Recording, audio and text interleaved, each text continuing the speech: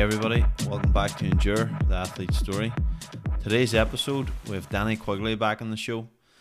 We spoke to Danny in episode 3 earlier in the year, and Danny told us all about his plans to complete 10 Ironman in 10 days in memory of his father who passed away 10 years ago. So just a couple of weeks ago, Danny absolutely smashed this challenge. He completed 10 Ironman in 10 days and he flew through it at a phenomenal speed and effort. And in this episode, we hear all about it. We hear about his preparation. We hear about how he felt in the event, how he got through it mentally, how physically he felt, the barriers, the obstacles he had to overcome, the logistics of it all.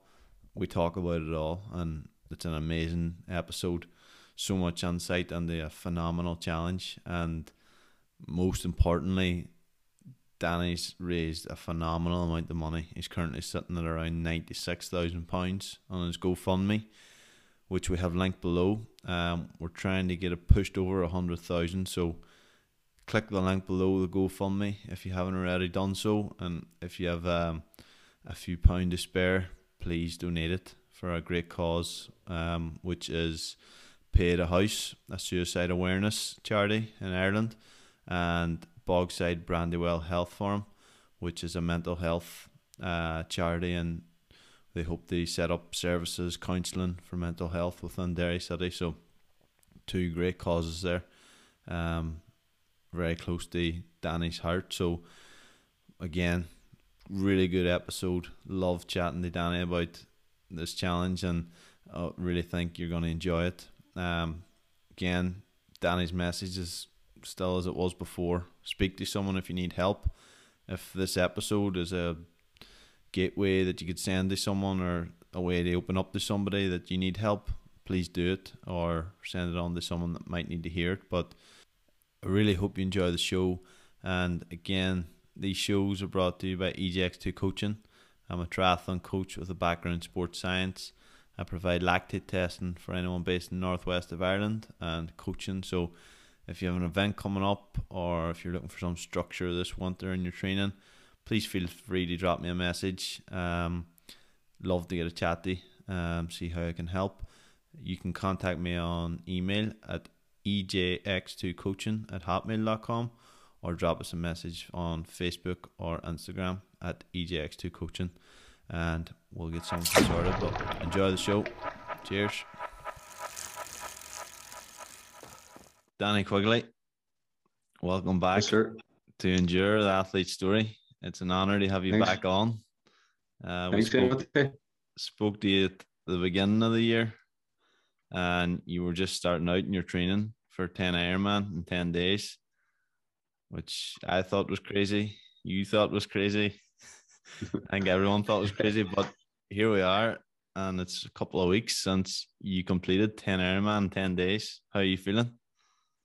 Feeling a good bit better, hey, than what I was. So it's been what now? 3 weeks past that you completed. It's just coming up now. Just shy of a month, hey, since it's all over. And how has the recovery been? What do you feel like on the Monday after completing 10 Ironman in 10 days? I can't even imagine what it'll be like. Hey, it was a relief to have it finished, but it was weird as well. It was like I was like expecting to just be going to the pool again, but I got a wee lie in. It was you know what? It was just the Monday was a real come down, I think, and even just trying to get to sleep on the Monday was hard work. You know, trying to fall asleep. It took me sort of like 2 days for my body to adjust and sort of realize, here, you need to catch up on a lot of sleep. Yeah. Like took 2 days after. And mad. Physically, was the body just in bits? Like, is everything sore, or had that kind of happened earlier on in the event and that was kind of wasn't as bad then? Or you know what, hey, like whenever whenever I finished, my body, I was supposed to sort of like try and wind down on the training. Yeah. Like they sort of make sure I don't just crash. But Mm. the next day, I couldn't move. Hey, I just lay in bed the whole day, and I think I didn't do nothing until about, I'd say, a week later, until I did anything, and Mm. it was just weird. Hey, just doing nothing for a week. I suppose when you were in them 10 days and you were that deep in it, that deep invested in it physically and mentally, all the months and essentially years training you've put in for it, it must have felt like it's all you knew, them 10 days. So then when, as you say, on the Monday, you didn't have to go it up and go to the pool and start another Ironman, it must have felt like, what do I do now? Uh, there was definitely a bit of that happening. Um, but no, whenever that first, it took me about 10 days before I even felt in the form for like doing any sort of Mm-hmm. anything at all. But nah, you know what? It was just crazy because like I wanted to keep moving, but my body was just like just in no Mm-hmm. shape or no form. They move like it Yeah. was it was weird. And then like after the first 10 days, I decided to go to run with Seamus, and like only did uh only did like half an hour with him, and like my heart and lungs, my engine was grand, but my body was just like it just didn't feel right. Yeah. It just felt like serious. Like you know the way you sort of get them like DOMs after like 2 or 3 days of like a really hard session. Yeah. It it felt like I was just running, and normally they go away after you warm up. Mm-hmm. It was as if I had them DOMs and it just stayed with me the whole half an hour. Mm. So it was a weird old feeling. Like it didn't like I felt good, heart and lungs, cardiovascularly, but Mm-hmm. I just felt my body just wasn't good. Like Mm. And what about now, 3.5 weeks on? How's the body feeling? you know what? Hey, I've had no interest. I haven't been on the bike. I haven't been in the water. I haven't done.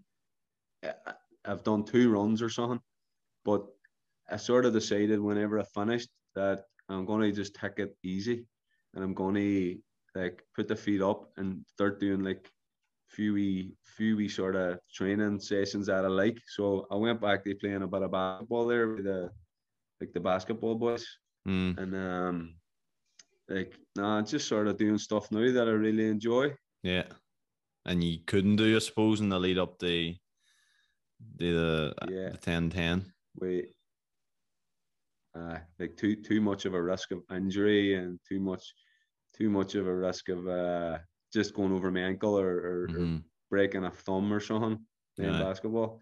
But no, as soon as I finished, I knew I wanted to get back into a wee bit of basketball. So I've been farting about. Like I haven't been doing absolutely nothing, Yeah. but I haven't been doing like I haven't been jumping around doing everything either. Like no, Mm-hmm. it's just sort of uh, dabbling in a wee bit of sports. Good stuff. Let the body recover. And I That's it. think the main thing why you were doing this, and an important thing to touch on here, is the incredible amount of money that has been raised so far, as a result of your efforts, and the amount of support, and people came out to cheer, and people donated, and businesses donated. What does that mean to you? But what does that mean to you for others, for your goal of raising the money for those charities? Well, like for me, that really that really spurred me on. Like during the 10 and 10, like see just having everybody there coming out, they like support me. Mm-hmm. That even though I was so tired and I wasn't really taking it in, I was just like get me to my bed like every day. But whenever whenever I seen them there, it made it worthwhile. Like no, Mm-hmm. It made you think like, oh, you're not just doing it for nothing, and nobody's actually like Yeah. taking me on. Like, so like having all them people there really boost the awareness of the whole fundraiser and Yeah. the whole challenge. It really boosted so much awareness. But like how that's going to help others now, like, is like that was only like doing it and raising all the funds, which we're still doing, is like only the start Yeah. of everything. So it's like this is going to help so many people now, like over the next few years. Like the amount of money it's going to stretch more than a few years. Like Mm-hmm. there's so much money. Like it's just going to give people long term support, not just short term sort of services. Yeah. It's going to give long term services for so many people. Like it's crazy. Mm. And I think what you just mentioned there is just something I was thinking about as well. Is although the money is the practicality side of things, people need money to run services, they run counselling, they support the charities. But aside from the money, just what you done and people seeing you, young children, maybe people suffering with their mental health, just the inspiration and motivation that you were giving local people throughout that whole 10 days is as important as the money, which is both really important things. Because if I can make one person get up and say, I'm going to do this for my mental health, look what he's done, I can at least start this, then that's just brilliant. Yeah, yeah. And like I didn't even realize like what like I never realized that this was going on. Like I just thought, right, I'm going to do these Ironman. It's going to I'm going to connect with my dad. It's going to help. It's going to help people raise money and organizations fund programs. Like I never even realized like what I was actually doing, how people were responding to it. Like because Mm-hmm. I was just in that zone of getting it done. But like after I finished, like you should like my phone, like I've got messages on my phone. Like people, like, for example, like I'll not name no names or nothing, like, but people messaged me and they were like, "Hey, look, we couldn't talk about there was a relative within the family who died from suicide like 20 years ago, Mm-hmm. and I got a message saying like, hey, look, we were telling people like that our a relative died through cancer or through whatever, but Mm-hmm. it's only been since you did that thing that we told somebody the other day like it was suicide they died from. Mm-hmm. Like there was just there's like, and that's only like one example of like how people sort of came out and just opened up to me Yeah. just by doing it. Like people were sort of holding back from telling people, like they're talking about it and telling people like how what happened, the family members, just because they felt like this shame or this stigma of actually telling people no, like that they would be judged, and it getting that message like that's enough for me, like there too, like Mm-hmm. you know what I mean? Definitely. It's And I mad, think like you've it's definitely crazy. busted down the door of among lots of other great people in the town and the city and charities, but you definitely, with that challenge on our doorstep where people could see you every day doing the challenge, you made a statement to say that all those things, it's okay to talk, it's okay to grieve, it's okay to do all these things and get help. And I just thought it was class because I had people, anyone that might have knew that I had out triathlon or something, just that I never would have thought they would have heard about you doing this or triathlon. They're saying, what about that boy, Danny, doing that? And I was like, everyone knows about this. Like it's getting around. And even that night, the Sunday night you finished down the railway station, we went down and there was people there. I was like, how do you know about this? Or no, not that you thought that it was only going to be a few people, but just everyone. There was like just people you knew, you seen from all over, like, and everyone was out to support you.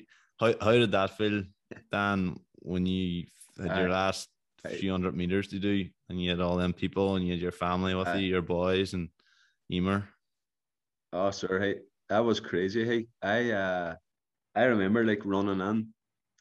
We were running in from the line, from the end of the line where the off and coffee place is, and we Mm-hmm. were running in, and I could just see all these cars and all. No, like right at where sort of Foy Road meets Bishop Street, Mm-hmm. like right down. Like this is about a mile down, and I Mm-hmm. was saying, "Jesus, is there a match? Is there a match on tonight?" No, I thought there was a match on or something, like because there's so many cars.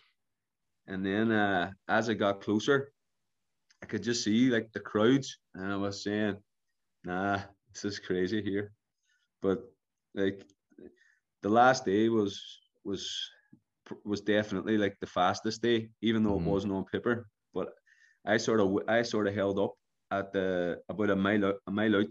They changed from my running gear, and they Mm-hmm. like the suicide prevention T-shirt, no, just for the photographs. Mm-hmm. And then I was saying to all the boys, like, no, is it okay if I hang back and get the two boys and I run on with the two boys myself and Emer? So like we we waited for like 10 minutes to get the t-shirt and 10 minutes like and my clock was still running Mm-hmm. like and we were just sort of I was just saying like what's going on here, boys? There's so many people, it's crazy. It was brilliant. Brilliant scenes to see carrying the wee boy and your other boy walking with you and Emer and just crossing the line. Just the support that you deserved, and it's obviously a testament to what you done and what it meant to the people and what it meant to people's families, and for the reasons examples you give there, that people went out of their way to get down there and show the support, and That was it was crazy. it was it was rightly deserved, and it shows what it meant to the whole city. What is the fundraiser sitting at the minute, Dan? So like the GoFundMe is sitting at 95 grand, which is Mm-hmm. crazy, Unbelievable. absolutely crazy. And then I've got cash as well, so like I'm a stone throw away. From the 100K. Uh, it's So within reach. Like, I think we get this episode out here. The GoFundMe link will be in the description below. If you haven't donated yet, hit it. A few pound, price of a coffee or whatever. Give it to Dan. Get us over that 100K line, classy. and then keep it going to 200.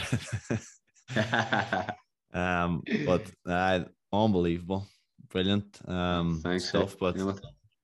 I just want to talk about. So last time we talked, Dan, you were just starting the training. You knew what was ahead of you, but you hadn't got on deep, and you had some of the training camps coming up and stuff, and you were a bit unsure how they would go. Tell us how them last couple of months leading into it went. Uh, they they were uh they were a bit of a roller coaster as well, because like the first training camp I did was a real sort of confidence boost. Mm-hmm. It it it it it consisted of two really long bikes on sort of, there was actually four really long bikes, but in 2 day intervals. So I had like 100, I think I had 112 mile, 125 mile with the full distance swims beforehand. So it was like 4K swim, 112 mile bike. So that would be the swim and the bike done on Mm-hmm. one day. There was no running. There was there was running, but there wasn't no running after those sessions. And Mm-hmm. then the second day was like a 4K swim and then 125 miles. So it was a wee bit of overtraining to Mm-hmm. sort of just adjust on the bike.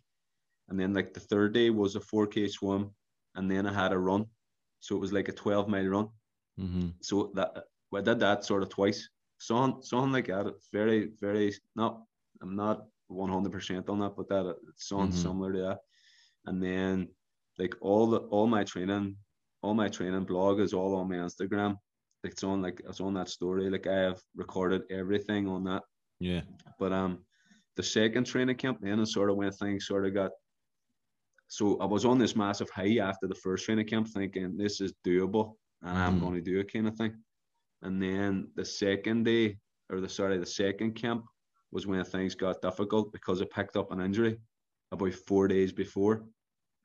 So I either like had like a minor tear in my calf, or I did something to my calf, um, and I couldn't run. Like I had to stop. I had to stop running. I was supposed to go out like a long run, and 13 minutes into the run, 13 minutes in, I hurt the calf, and unlucky 13. Is But that not your lucky I hurt number? the But calf anyway. It was until that happened. I remember you and Emma That's Joe my used to basketball. you and Emma Joe used to fight for the number 13 for the races. It's both a lucky 13 That was my basketball number. basketball number. Good stuff. My jersey, on my jersey.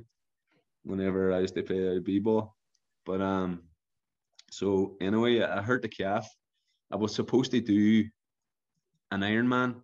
That training camp was actually supposed to do an Ironman with Ryan Williams down on Fermanagh. Mm-hmm. So it was a change of plan, and this was about, I think it was 7 or 8 weeks out.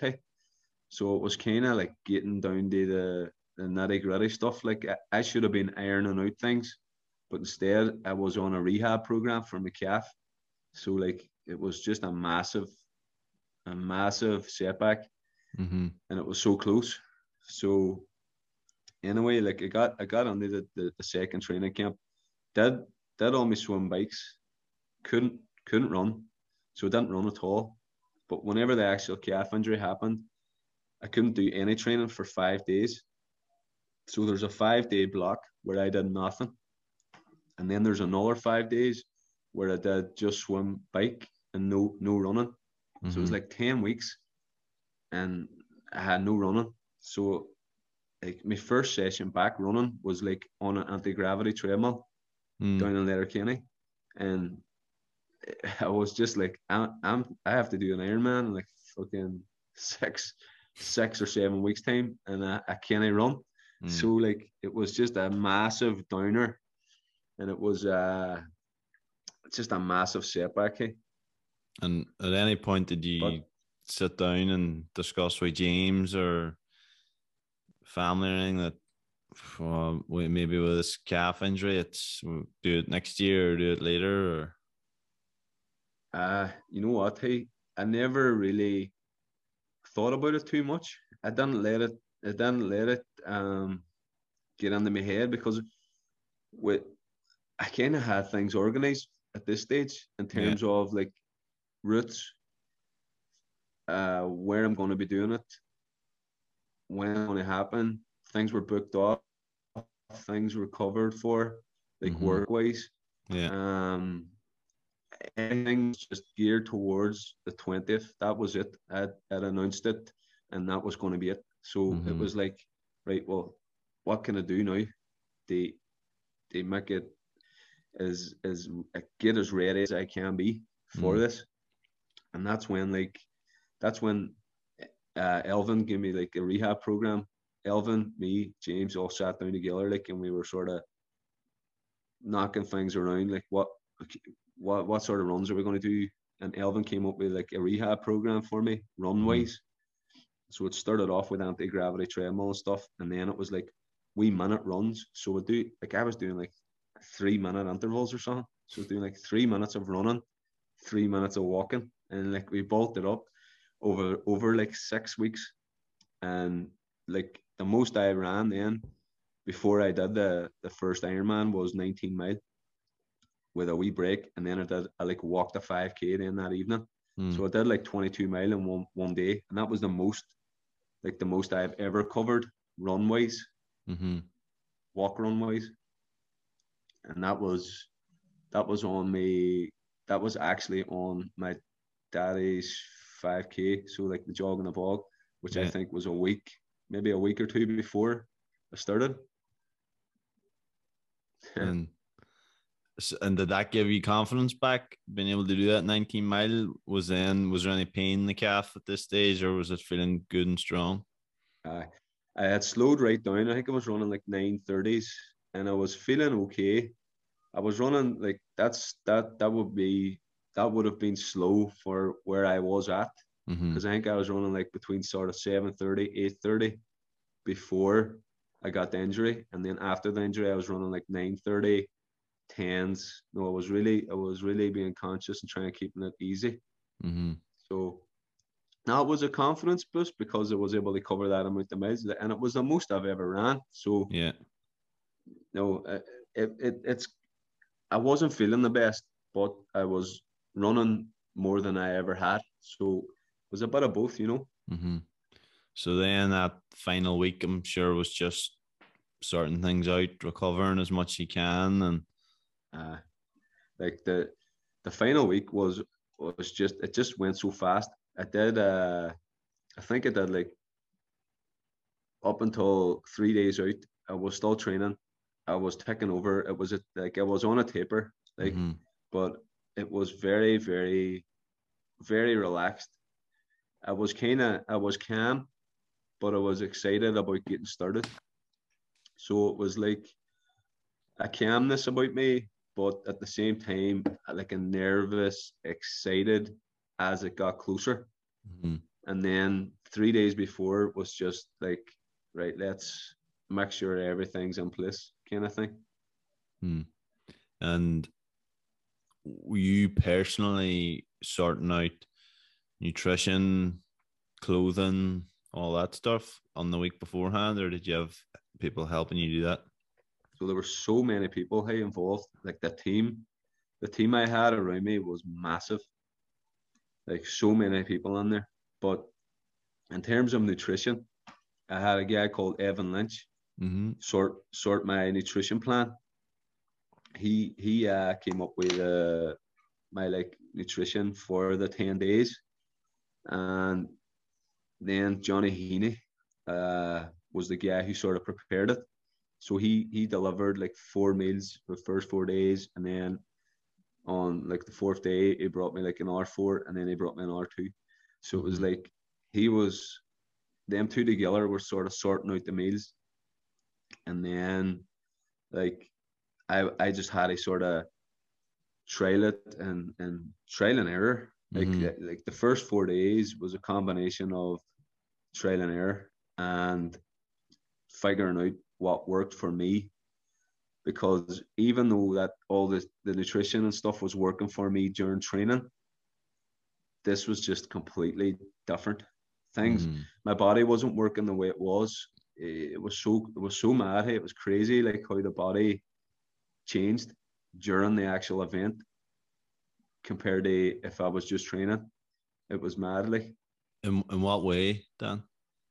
so like at the start, like just for example, I've actually written down some of the like sort of stats and stuff on how I've like how my nutrition changed. Like, Yeah. so at the start, like I was on like like a nutrition plan of like was about 3,500 calories.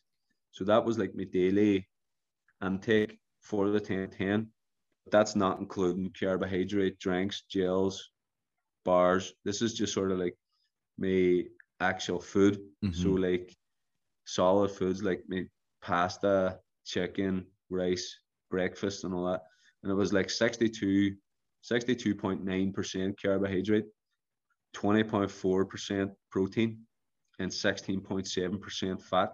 Mm-hmm. That was sort of the macros of the whole sort of eating plan. Mm-hmm. But then every hour, so like during every hour, I was on like a 90 grams of carbohydrate drink or gels. All So right. that I just worked it out there now. It's something like 2,500 calories on the bike, plus an energy bar, plus a protein bar. And then it would be very similar on the run. So maybe another 2,500 calories of carbohydrate gel without caffeine.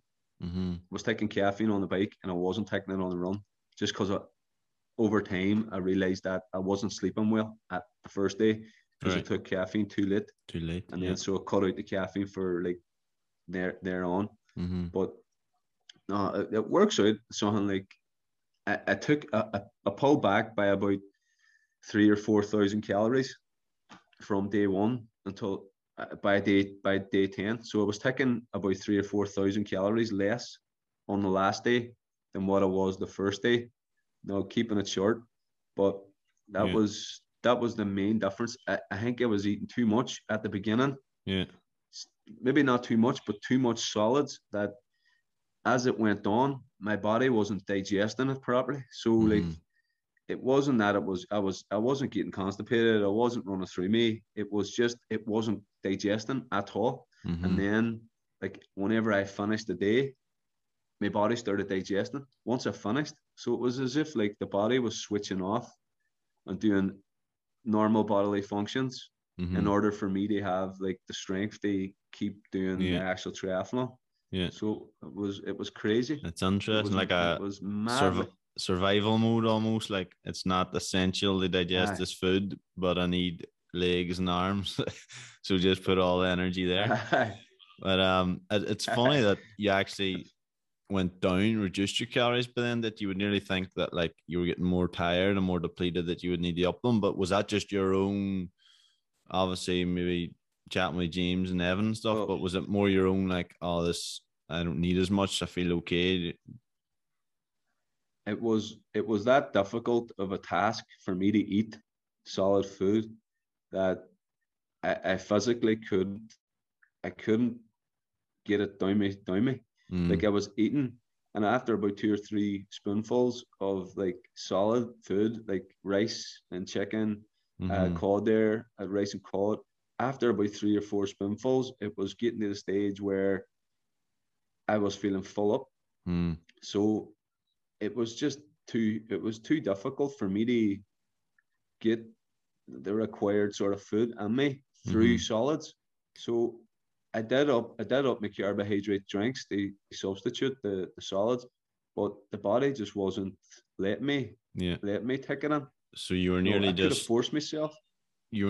all Mm. drinks and gels then during the actual event, during the I I so by what the what end of actually it, what were you taking in terms of I what was actually brand or taking what Tailwind? I was taking Tailwind. I was actually taking a combination of like the SAS mix of like the maltodextrin and the fructose mix Mm-hmm. and Tailwind. So I was doing like I was switching sort of between the two, like just for different tastes. Mm-hmm. But like, and then I was taking the lemon flavor Tailwind. That's the caffeine free one. Mm-hmm. After like 2 o'clock, so I didn't let myself sort of take the caffeine one after 2 o'clock because Mm-hmm. I was finding that I was up rolling on my bed like for 3 or 4 hours like the first night Yeah. with the caffeine one. Yeah. But Were you it was all learning. It yeah. was all learning, and I don't think it could be replicated through training because of just if I was doing that in training, I would be just taking too much out of myself. Mm-hmm. Yeah. You just had to adapt as you went Uh, within day to day, and I suppose that was a smart move, like not thinking that a nutrition plan or whatever is written in stone that you had to stick to it and make yourself sick or yeah, whatever. So they have that and confidence, I suppose. I think like and even all like Evan would agree like no if the nutrition plan wasn't working then you have to adapt. No, Mm-hmm. you have to like it's just he was that busy during and I wasn't on my phone that we couldn't get chatting, but like in the training up to he was spot on. Like Yeah. he he actually improved my performance so much. And in terms of like my speed and my like recovery and like he knew stuff like he helped me out at the beginning like too Mm-hmm. right up there like Good stuff. mm. And then were you able to eat then like in the evenings? Did you feel appetite or like first thing in the morning? That were you getting some solids or proper meals on then? So like I was following it as much as I could like the in terms of my breakfast and waking up and my supplements and stuff. Mm-hmm. But it it was more during. It was more like I would had to eat like rice and chicken during, and that's where I was finding the difficulty getting it in whenever I was in it. Yeah, You know, yeah. like so in between like the bike and the run, that was when I was going to have my dinner, and then I would have ate again after I finished the run.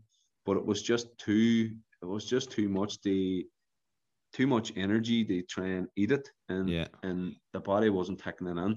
So Mm-hmm. like, but in terms of breakfast, I had me banana in the morning. I had me coffee. I had me Weetabix or porridge oats. Mm-hmm. I had all that. I had pancakes. Like I had all the like the my breakfast was the main meal, and that was the one that I could actually stomach. Yeah. And then once I started getting heated up and the actual event, that's where I found it really difficult to eat solids. Mm-hmm.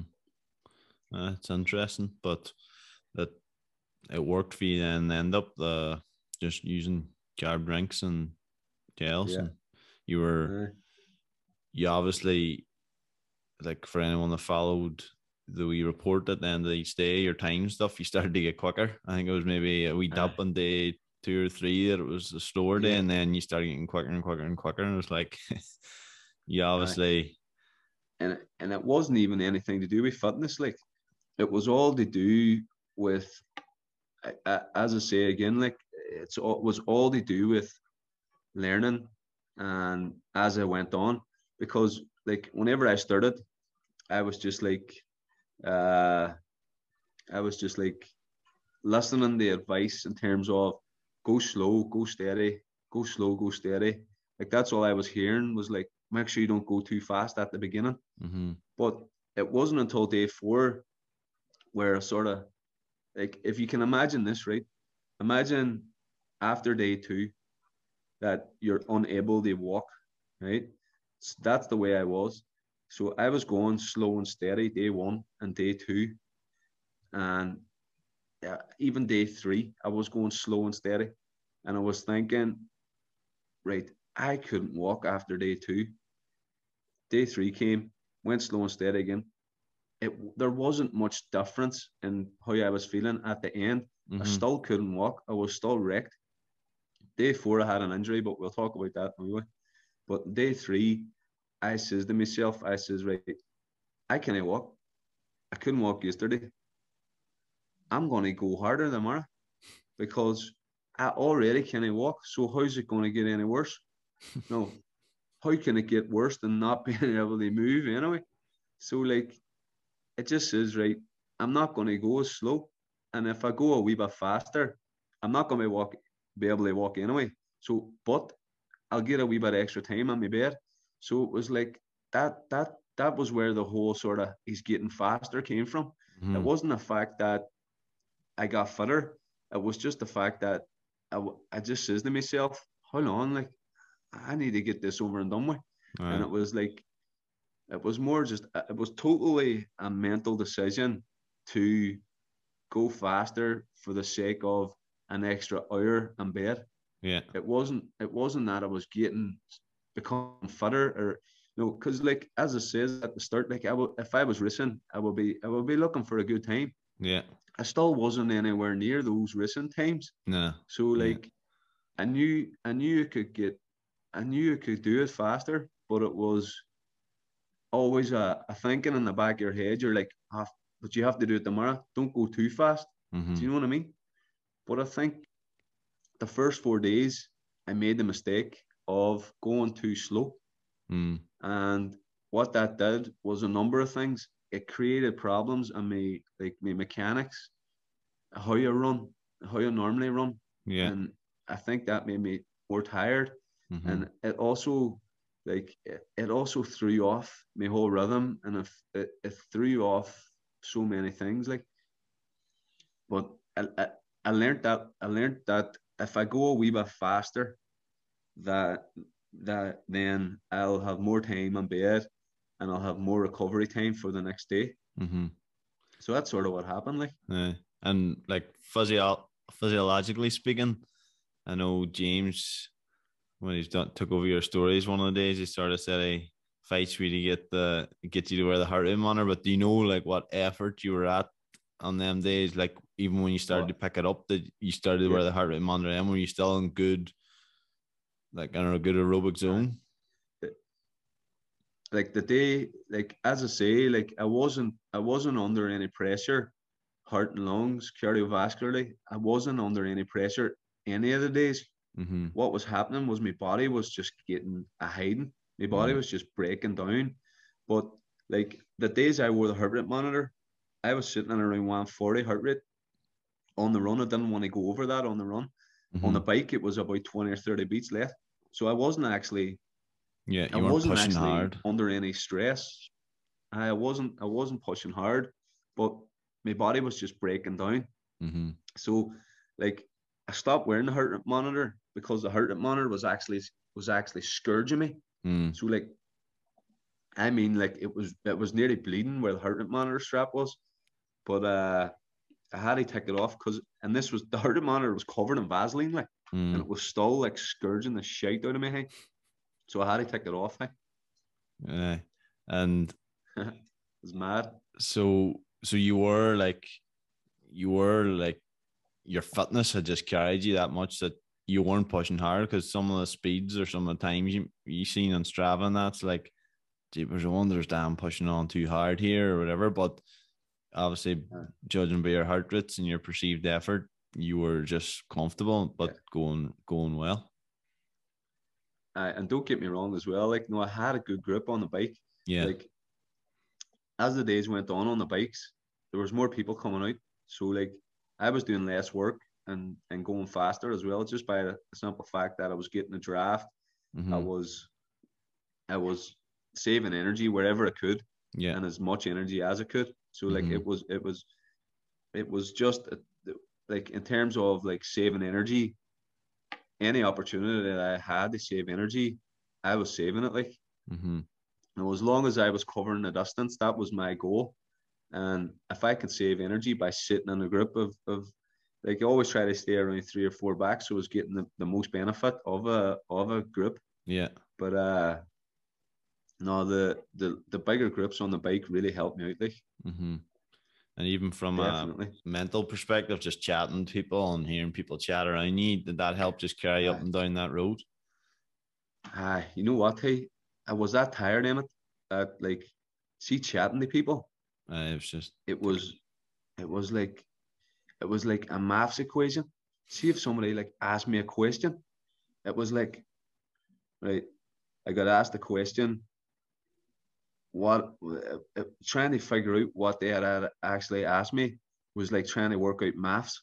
I was I'm telling you, hey, it was so it wasn't that easy questions were like maths equations. It was so mm, hard to try and figure out, and my brain just as like the digestive system wasn't working, yeah, my brain functions, my cognitive brain functions wasn't working either. It was crazy, sir. this is crazy. And I, I don't know, have you been up and down that road again since? Do you think you'll ever be up and down that road again? driving, I haven't been up and on a bike yet. I'd say you'll probably avoid it for a training span for a while anyway. The only thing is, it was flat right Yeah, enough, so yeah, that was a good help as well. yeah. And you touched on there, Dan. Tell us about when you got the day 4 and you suffered injury. What was that like? Like this is about the whole thing's like it's just a big explosion in my brain. Like when I talk about it, there's so much things happen. Mm-hmm. But like on day 4, like beforehand, I might have been telling you before, but like advice I had been given was watch out, day 4 is going to be mad. Mm-hmm. That's when everything sort of hits you, all them DOMs hit you, and things get difficult. But like on day 4, I was actually going well on day 4 Mm-hmm. up until mile 21.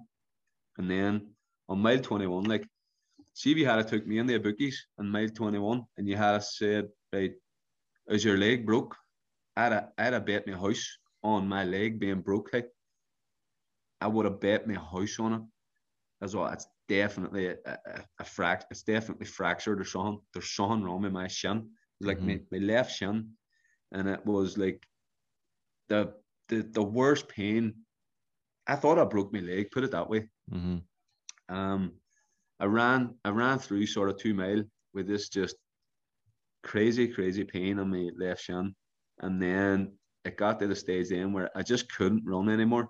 So like I had to walk the last 3 mile, Mm-hmm. and it took me an hour and a half to do 5K. Like, you know that.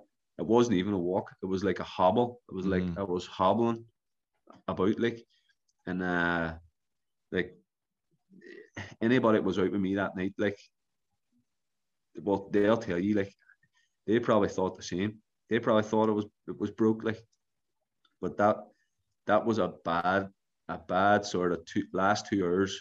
Last 2 hours on that day, on day 4, was the day that I thought, this is it here. Like, this is over. There's no way. There's no way am I doing this tomorrow. Like, this is it. Like, and you wake up the next morning and you go straight to the pool and do it again. What was it? What was it like then? So I went to Jolene that evening, and Jolene spent about an hour and a half with me. I didn't get out of Jolene's until like 20:01, and that night, and I just remember saying, I'm going to be tired tomorrow. I'm going to be tired tomorrow, and I'm going to have to do this. And my ankle, and like I was just thinking so negatively. Yeah, it was crazy. Like, but I was on my Jolene for about an hour and a half, and she did about an ultrasound on me. She strapped me up, and she just sent me on my way. And she says, "You'll be grand. You'll be grand." That's what she kept saying. And I was like, Jolene, no, I'm not going to be grand. Yeah, I'm fucked. I'm fucked here. I was just saying to Jolene, that's me. That's me done. This is so bad. I'm done. And but anyway, I got home anyway, and I was just, the only thing I was thinking about was the run and how bad I was going to be the whole next day on the swimming the bike. But I got up anyway, I went down to the pool, started swimming, had a good swim. That day I was consciously thinking I need to make up a lot of time, because if I'm going to try and do it, the marathon's going to take me about 8 hours. That's what I had sort of worked out. If I could hobble around, it would take me about 8 hours. So it says, right, I'm going to really push the swim, I'm going to really push the bike, and then I've made up a wee bit of time, and I'll get out and run as soon as I can. So like, I did the swim, I did the bike, and I came off, and I says, I'm not going to do no physio. I'm going to go straight on, get my shoes on, and treat it like a transition on an actual triathlon race. So like, that was my fastest transition time, and over the whole 10 days.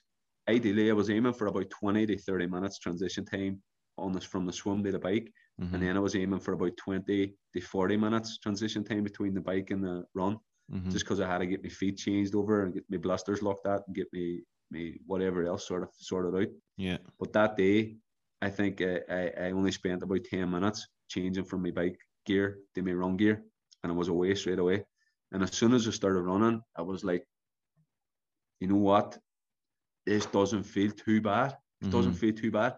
If I could even get the 16 mile with no pain, it means then I could just walk 10 mile and I'm going to come in good time. And hey, I don't know.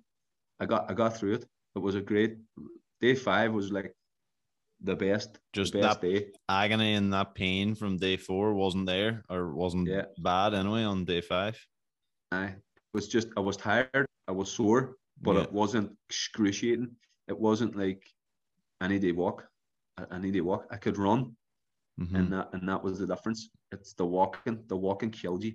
Yeah, and did that just boost your positivity and get your mindset back on the track that I can do this? Yeah. Definitely. That's exactly how I felt. I think it's what you were saying there, like when you were in Agni day 4 that night, and you were getting a rub out, and you were saying you couldn't do it, but your team around you are saying you can do it. I think that's what Jolene. You need, because Jolene, like when she's saying that, because obviously she doesn't know, she probably wants to deep down say, Dan, it's probably best you don't do it, because I don't want your leg to break. But I was listening to I'm not sure if you heard of Jesse Itzler. He's like a big businessman in America and stuff, but he does ultra events and stuff. And he was talking, he was doing this like 100-mile trail race thing, and I think it's like laps. It was like an elimination. So you do like a lap, and there starts, you do a lap every hour until last man standing. He told his team before, like, just no matter what, positivity. Don't give me any negativity. And every time I come in, when I want to stop, just get me going again. No negativity. So that was grand. Says they're like 80 mile on this race, and it's middle of the night, pitch dark, and he came in, sat down, gets changed over, and he was saying, I can't see. His friend that was helping him was like, what do you mean? He's like, I literally cannot see. My eyes are just black, can't see anything. He says, don't worry, that always happens when you're trail runners at night. He's like, oh, does it? He's like, I just follow the boy in front of you, just stay close to him. He's like, grand, so he does it whenever, completes it, and the next day I get by. He's like, what, how's your eyes? And he's like, they're fine. Why? He's like, nah, you really scared me when you said that you couldn't see. And he says, but you says that happens all the time. He's like, I just made that up to keep you going. So I think you need that bit of madness, that bit of team. And same with Jolene. Like, obviously she probably doesn't know how you're feeling, but she just said, you can do it. And it is, I'm sure you know more than anyone now that it's pure mindset. Like, it's pure, like, obviously by any normal means, like, you would tell you to stop. If any doctor probably checked you at night, they would say stop, but it's the body should have stopped, but the mind keeps going. You're 100% right. That was definitely the case. Like, it was so bad, like, so bad. And but then you were just so strong, because one of the Sunday night, that last day, I ran a wee bit with you for half an hour or so, and the headphones in, you just look focused, but you didn't look like a man that was in his 10th Ironman in 10 days. You were strong in the feet. No, you weren't weak looking. You looked strong, and we were going at a good enough pace. Like, I had done the Aquathon Championships that morning. I was like, I'll go out for Dan this evening for a recovery run, and I was like, this is a bit too fast for me for a recovery run. Hey, I didn't even know who was there, Emmett. I didn't even know he was there. I was on a. I do remember you being there, but like, I was zoned out, man. I was proper. That's what I'm saying. You looked so focused, and you just had the music, and you're probably a bit delirious and stuff too. But your body looked strong. You looked strong in your feet. You were running at a good pace.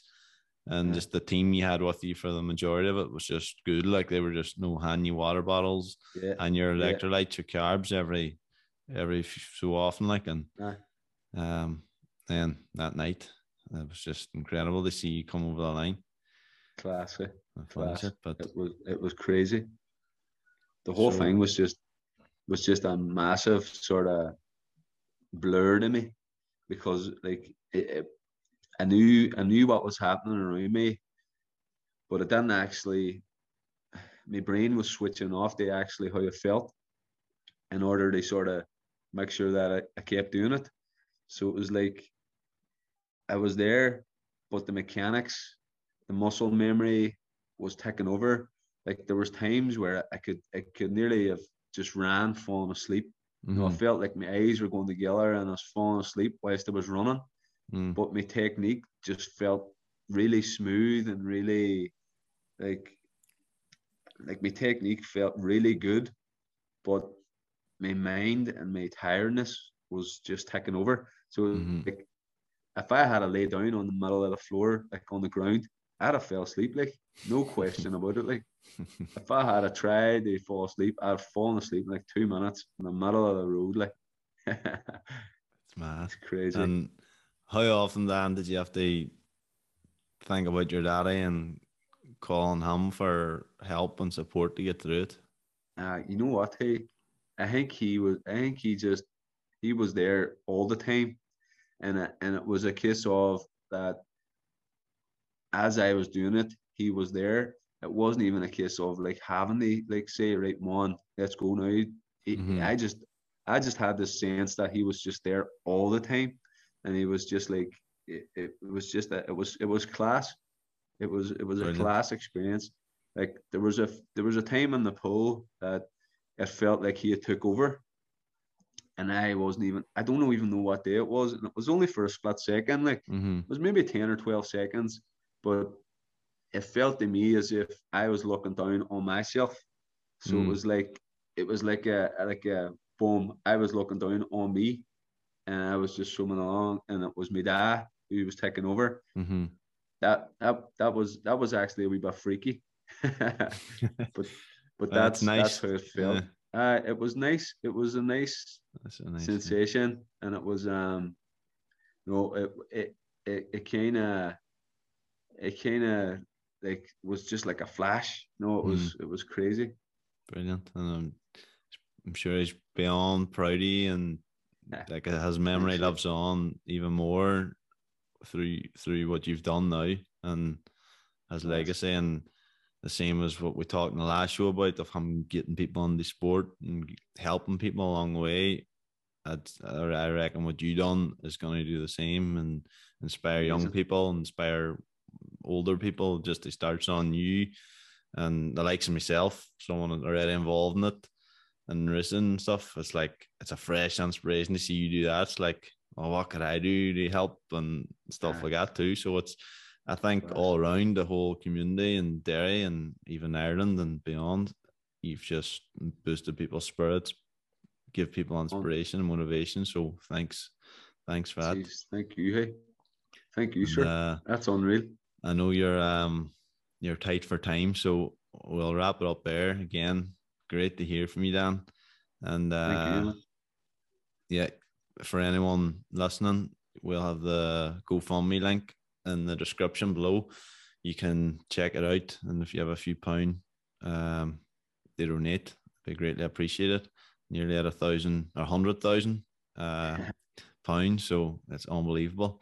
Mad to think out, like, isn't it? It is, and you can check out episode 3. I'm nearly sure, with our first interview with Dan as well, where we talk about the challenge at the start and his daddy Colm's legacy and the reason behind it and all that. So there's a bit of crack at episode 2. So always a pleasure to chat to you, Dan. Emmett, it's a pleasure. My pleasure. Hey, I enjoy it. Hey, honor to have you on. And just before you go, one question you put up recently in your Instagram: you're looking forward to getting back racing. Where are we going to see you racing? Back in the short distance. I think I'm going to have to do both. Hey, I would think say I'm opened up the longer stuff for myself. I would say the training you done and the experience you have doing 10 days, I think you'd feel pretty confident going and give one Ironman a good crack and a good race. I'm sure you go well. So, hey. I think I'm going to have to. It'll be good to see. So keep your eyes peeled for Dan on the start line, and hopefully it's not near me. But, I can't wait, sir. I can't wait. Cheers, Dan. Hey, pleasure. Hey. Thank you. Hey. Thanks, Dan. So, show's over. Thanks everybody for listening. Really hope you enjoyed that episode with Danny and hearing all about the 10 and 10 challenge. A phenomenal achievement. And again, the fundraiser, the link for the GoFundMe is below. Please, if you can, spare a few pound and donate. The money is going to much needed suicide awareness and mental health charities locally. So please, if you can do that, that'd be amazing. If you enjoyed the show, please share it on. Please give us a review on whatever podcast app you're listening on. That'll mean a lot and helps other people find the show. And share it on with friends and give us some feedback. Let us know what you think. So until next time, see ya.